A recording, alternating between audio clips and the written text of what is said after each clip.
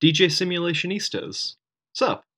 With Dr. D, Dan Raymer, and Dr. J, Janice Palaganis, coming at you from the Center for Medical Simulation in Boston, Massachusetts. So buckle up your mannequin and let's roll.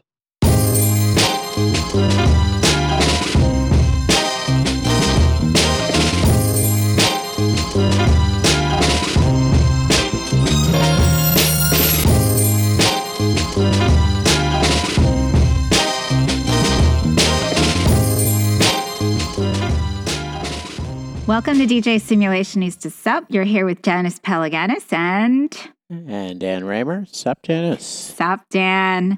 So we're all getting ready for IMSH, the International Meeting for Simulation Healthcare, which is coming up in a couple weeks.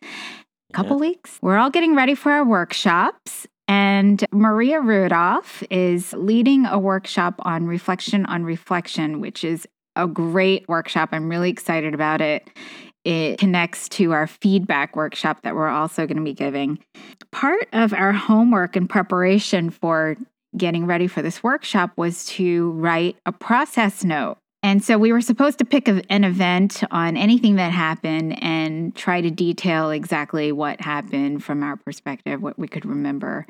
You know, my hand started cramping up because I was really excited about what I was writing. And I thought, you know, I have video of this. We video recorded this. And, you know, I just want to look at the video and do it that way. And I just thought, you know, should we use video, you know, versus writing and reflection? Is video the best way of reflecting and giving feedback? And so what are your thoughts? You know, I've certainly used video for many years now in debriefing and have talked about it in our instructor courses. And, you know, I've been sort of sure of myself about how I feel about video. But I'm beginning, as many things in my old age, to become more cynical and skeptical, because I wonder about the value of the video in the ways I think it's valuable. What do you mean by that? You know, in a video, you can see lots of physical things, and you're forced to make all kinds of inferences about what's behind people's choices and their expressions and what's going on in their mind at a given point.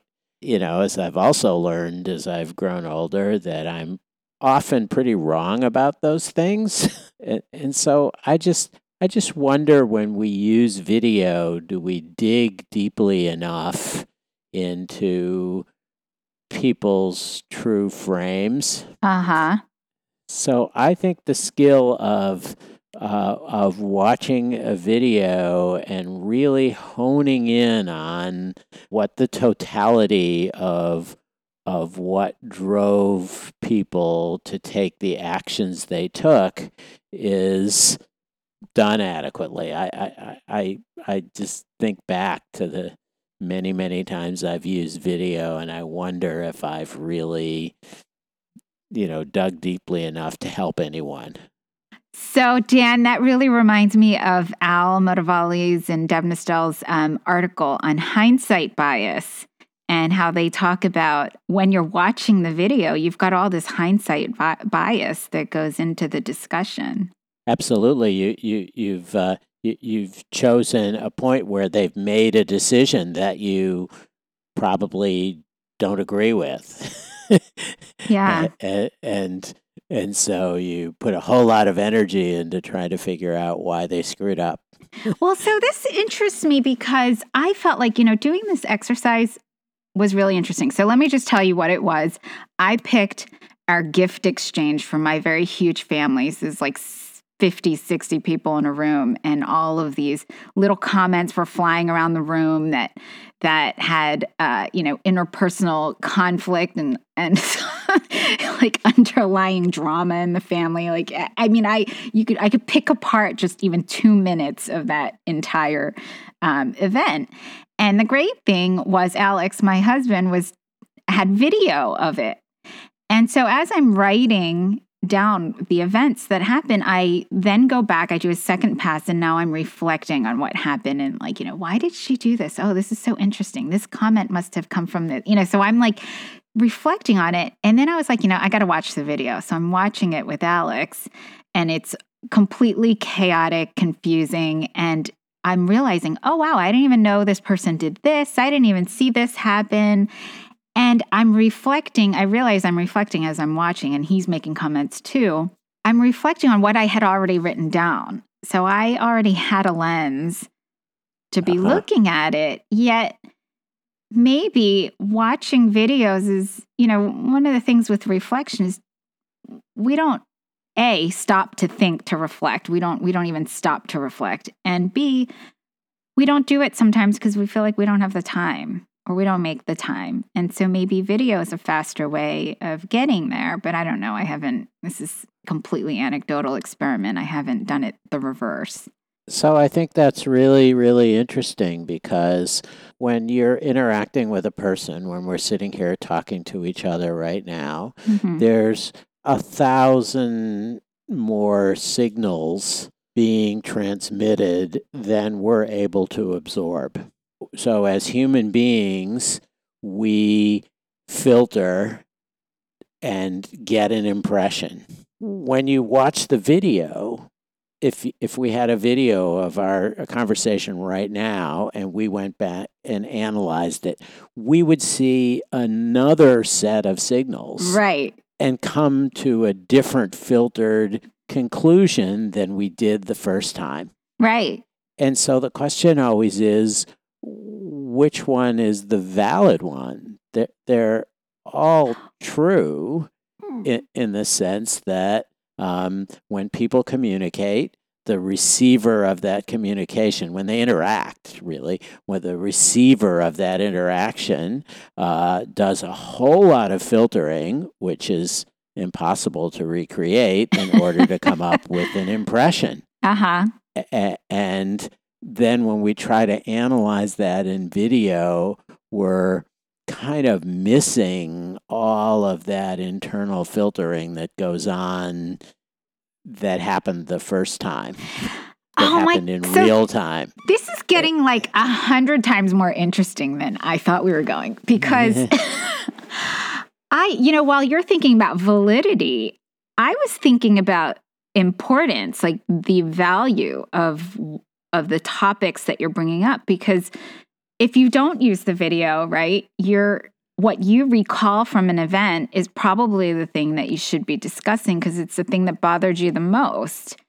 And when you're watching a video, now you're bringing up these second layers of things that like are not as important from the first pass. So, the first pass to me is a more raw experience. Yeah. Potentially.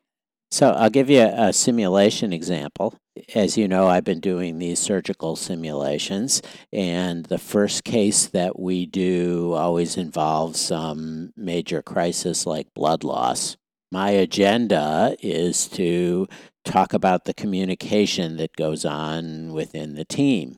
And invariably what I see is the anesthesiologist and the surgeon having a conversation about the blood loss and the extent of it and the possibilities. And I always see the nurse overhearing this conversation and taking a host of actions. And I always try to play that section of the video.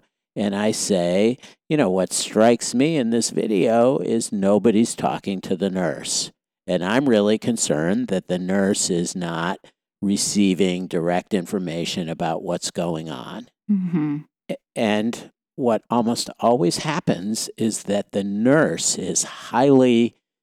acts highly insulted and is very defensive and wait, time out. So insulted because you're pointing it out or insulted because they were ignoring? Because I pointed it out. It's the exact opposite of what my intention is, what I'm trying to manipulate, if you will.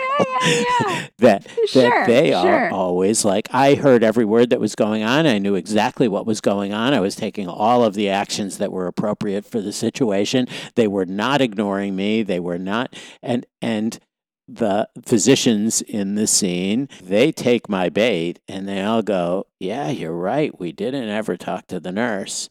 And I never realized how busy the nurse was. Wow. But the nurse's impression and reaction to the event in real time and the event in video is so very different than mine, because they apply their filter to the situation and I'm applying my filter to the situation. And I'm not sure if I'm being helpful to them. Dan, research this, please, because I really believe that there's a lot of, identity in this discussion, professional identity going on. And it's so beyond watching the video, but you're definitely triggering something. And if we could study it, having the evidence and the findings from a study would be so wonderful to that type of discussion, like basically making something undiscussable discussable. I suppose. I just really wonder if I'm accomplishing anything by playing the video, and maybe I'm tearing the covering off of a wound, or maybe I'm way off base and that this is really not an important issue. And I just can't tell, because everybody's filter in real time and filter on the video seems so very far apart. So the other thing that you're triggering for me about watching the video is Chris Argyris's ladder of inference. And what that concept says is that, with every event, there's tons of data. And like you said, we have to filter it to be able to function. And, you can't possibly absorb everything that happens in an event. And so we end up selecting data, naming the data, making assumptions on that data, and then we start taking actions. But yet the assumptions that we make tell us what data to select. And so when you are the debriefer and you're playing videos, you're probably selecting things that are up your ladder. Yes. So in your case, you thought this was really bad. And so you're like selecting all the evidence in the videos and just playing those little tidbit parts that are supporting what your assumptions are and what's the detriment of that to the team. Right. No question. But what else am I to do? Because my sense is if I didn't play the video, everybody'd say, like they always do, oh, we're such a great team. We don't need to improve. Right. And I guess I'm not. We don't talk to each other. We're so good. Right. Look, we function with reading each other's We communicate minds. without communicating. We're both victims and experts with our powers of inference. Absolutely. And the thing is, though, we're hired to do that. We're hired for our judgment. And so we know, as long as we know we're up this ladder, we select and prioritize what to talk about because of our quote unquote expertise. But when you're having that conversation and they're like, no, wrong ladder, you're up a really false ladder, then you just have to know you're not where they are. And I think that's, you've stated it, that being honest about it, that it is your inference and that you owning that is really important. So it looked to me like nobody was talking to the nurse, and I was worried that the nurse wasn't, on the same page or receiving the same data that everyone else was. That's my inference, but you were there. What's your impression? That I think is the fair way to present it. And if some of your inference is actually true, they'll get to that. They'll see that. They'll talk about that. If you're off base, they'll tell you. And you just have to know when to back off and just kind of shrug your shoulders and say, okay, you've kind of made your point, and if it's not so, then so be it. Thanks, Dan. This is really helpful for me. Really was. All right. All Bye. right, see ya. Bye. DJ Simulationistas, sup? is brought to you by the Center for Medical Simulation.